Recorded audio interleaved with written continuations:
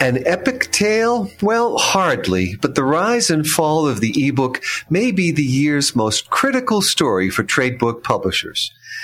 Welcome to Copyright Clearance Center's podcast series. I'm Christopher Kenneally for Beyond the Book. What lies behind the decline in ebook sales is hardly mysterious. One of the big five flatly pointed to new retail sales terms. Andrew Albany, senior writer for Publishers Weekly, joins me every Friday with the latest book business news, and today he looks beyond the dismaying sales charts for underlying causes. Welcome back, Andrew. Hey there, Chris. Well, it was a week of numbers, so let's start there. And with this subject that we have been following for some time, that of ebook sales, and once again, they have posted a monthly decline. That's right. The AAP, the Association of American Publishers, this week reported its November 2015 results. And I'll give you the good news first. The overall sales of adult trade books were up a pretty healthy 9.5% over sales in November 2014. And leading the way, trade paperback books, which jumped a massive 31.4% over the previous year. But the not so good news is that spike was largely attributed to the surge in adult coloring books, a segment that really is continuing to flourish for reasons I can't quite understand. But hey, whatever floats your boat, that's good for you. That's great. Now, sales for all 1,205 publishers that report to the AAP were up 1.8% in November, but overall down about 2.6% for 2015. And that includes results from January to November of last year. And I think the ominous news there is that besides trade paperback sales, boosted, as we said, by adult coloring books, the only other category in which sales were up in the first 11 months of 2015 was religious presses, which posted a 0.9% gain from those publishers that were reporting. We should point out that digital audio is also surging in popularity, continuing to surge in popularity, I should say, and they posted a whopping 40% gain November 2015 over November 2014. But of course, as you point out, ebooks are the big story. They were off once again, down 7.3% for November 2015 over 2014. And ebooks in children's are faring even worse. They were off about 43% over the previous year. So again, I think it's early to say what's really going on with ebooks for those publishers that report to AAP. And we're certainly keeping an eye out and keeping our ears to the ground for what's sort of going on with ebooks here. But I'm just going to offer two quick observations that I don't think are terribly controversial. Clearly, price is playing a role here with their new contracts with Amazon and other distributors. Ebook prices after the whole Apple situation, they've gone up. And in regards to children's books, I think that it's just the case that, well, maybe the format hasn't really taken off. And as a parent, I can say, I understand why. To me, kids' ebooks are apps. They're basically games, and they fall under screen time rather than under reading.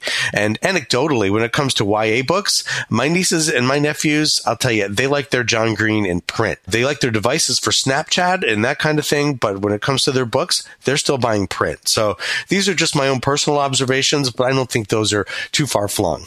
No, I hardly do either, Andrew. I think they really make a strong case for what's going on here, particularly with regard to children's books. And the picture gets even clearer when we look at the numbers from the world's largest publisher, Penguin Random House, who announced their 2015 results this week. It was a pretty good year for them, but why it was a good year is a story too. So tell us about that.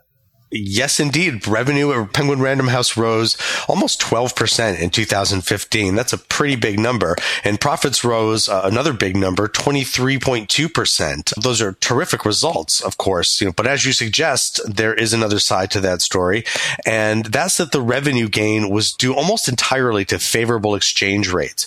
And while the improvement in earnings was attributed to exchange rates and savings were basically attributed to integration of Random House and Penguin, and that includes, of course, layoffs and staff reductions and folding imprints into one another.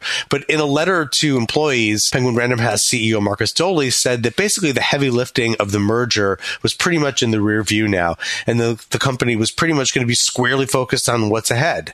But while Penguin Random House has a number of bestsellers worldwide, they frequently now have about 50% of the bestseller list in the U.S. Sales from continuing operations, in fact, fell about 2.1% for 2015. 2015, although we should point out that sales in the U.S. were actually up. Earnings in the U.S. were actually up. And of course, given the AAP numbers, it's worth asking how ebooks performed in 2015 for Penguin Random House. But Penguin Random House officials chose not to report that information, even though the other 4 of the big 5 publishers did report, and they reported declines in ebook sales. Penguin Random House officials would only say the U.S. ebook sales were affected by new retail sales terms. In other words, as I sort of mentioned above, higher prices for ebooks. Dole did say that ebooks accounted for about 25% of revenue in the U.S., but that's about all the insight we really got into digital from Random House's results. Well, indeed, Andrew, we will be talking about this, I think, a good deal more throughout the year. And coming up in just a couple of weeks, we'll get the global perspective on this because you and I will be joining most of the book business in London for the London Book Fair. And in Monday's issue of PW, you've got a preview. That's right. London is upon us. We are set for the 2016 London Book Fair at the Olympia in lovely West London from April 12th to 14th. And I'm really looking forward to it. Looking forward to seeing you there as well, Chris. And in Monday's issue, we have our annual London Briefcase in which we run down the titles and the rights that agents and publishers are going to be looking to sell at the fair. But I'd just point out a few other things, too, that I'm interested in this year. And that's that it's the 31st International Publishers Congress this year ahead of the London Book Fair. It also takes place at the Olympia in London. And I think they have a pretty strong program this year, which features, among other things, a keynote by Hachette CEO Arnaud Nouri. And the wide-ranging program includes what looks like some very interesting discussions, including about the European Union's attempts to sort of re-envision copyright, as well as Amazon's power and Amazon's tax status, whether it's Hong Kong booksellers that are being abducted. Censorship is always a big issue at these congresses. Open access and scholarly communications is also on the agenda. So I think we're really going to hear a lot of good newsworthy stuff come out of the International Publishers Congress ahead of the London Book Fair this year. And of course, on the day before the London Book Fair kicks off, on Monday the 11th, the latest digital pre-conference, which is now called Quantum, will take place at Olympia too. And I'll take this opportunity as well to note that once again, PW will be publishing a show daily at London Book Fair, and our listeners can read them all online for free here in the U.S. at the Publishers Weekly website. So it's that time of year again, London in spring, and I'm looking forward to it. Well, and so are we here at Copyright Clearance Center, and I'll take an opportunity to tell people that they can learn all about what our events are at our website, copyright.com/London. But a couple that I think are of special interest and very timely will be on Tuesday afternoon at 4 p.m., a special program called For Open Access. The next wave is value-added author services. I'll be moderating a panel that includes Phil Jones from Digital Science, Fiona Hutton from Wiley, Fred Fenter from Frontiers Press, and Liz Allen from F1000, a new online publisher, sort of author-centric publisher. But the panel that I'm looking forward to is one that's coming up on Thursday, the 14th of April at 11:30.